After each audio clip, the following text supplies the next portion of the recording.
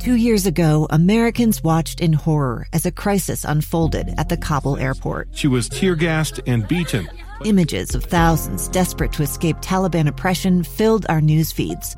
More than 80,000 Afghans made it to America. But the story didn't end there. It was very cold. There was no power, no heat. Who would help our newest neighbors?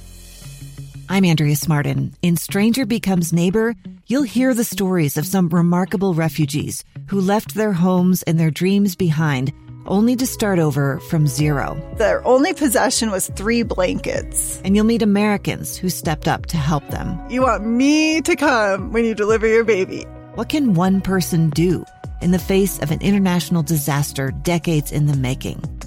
That's Stranger Becomes Neighbor.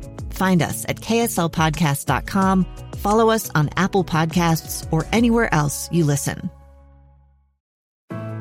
This week on Beyond the Badge, we honor Davis County Deputy and Paramedic Cody Engel. Sheriff Todd Richardson. Cody was a gem find for us. We stole him away from the Denver area and got him to move over here to Utah, and just a caring deputy. Deputy Engel was dispatched to where a baby had been born at 26 weeks. The mother had delivered the baby in the bathtub. As of that point, the baby was not breathing on his own.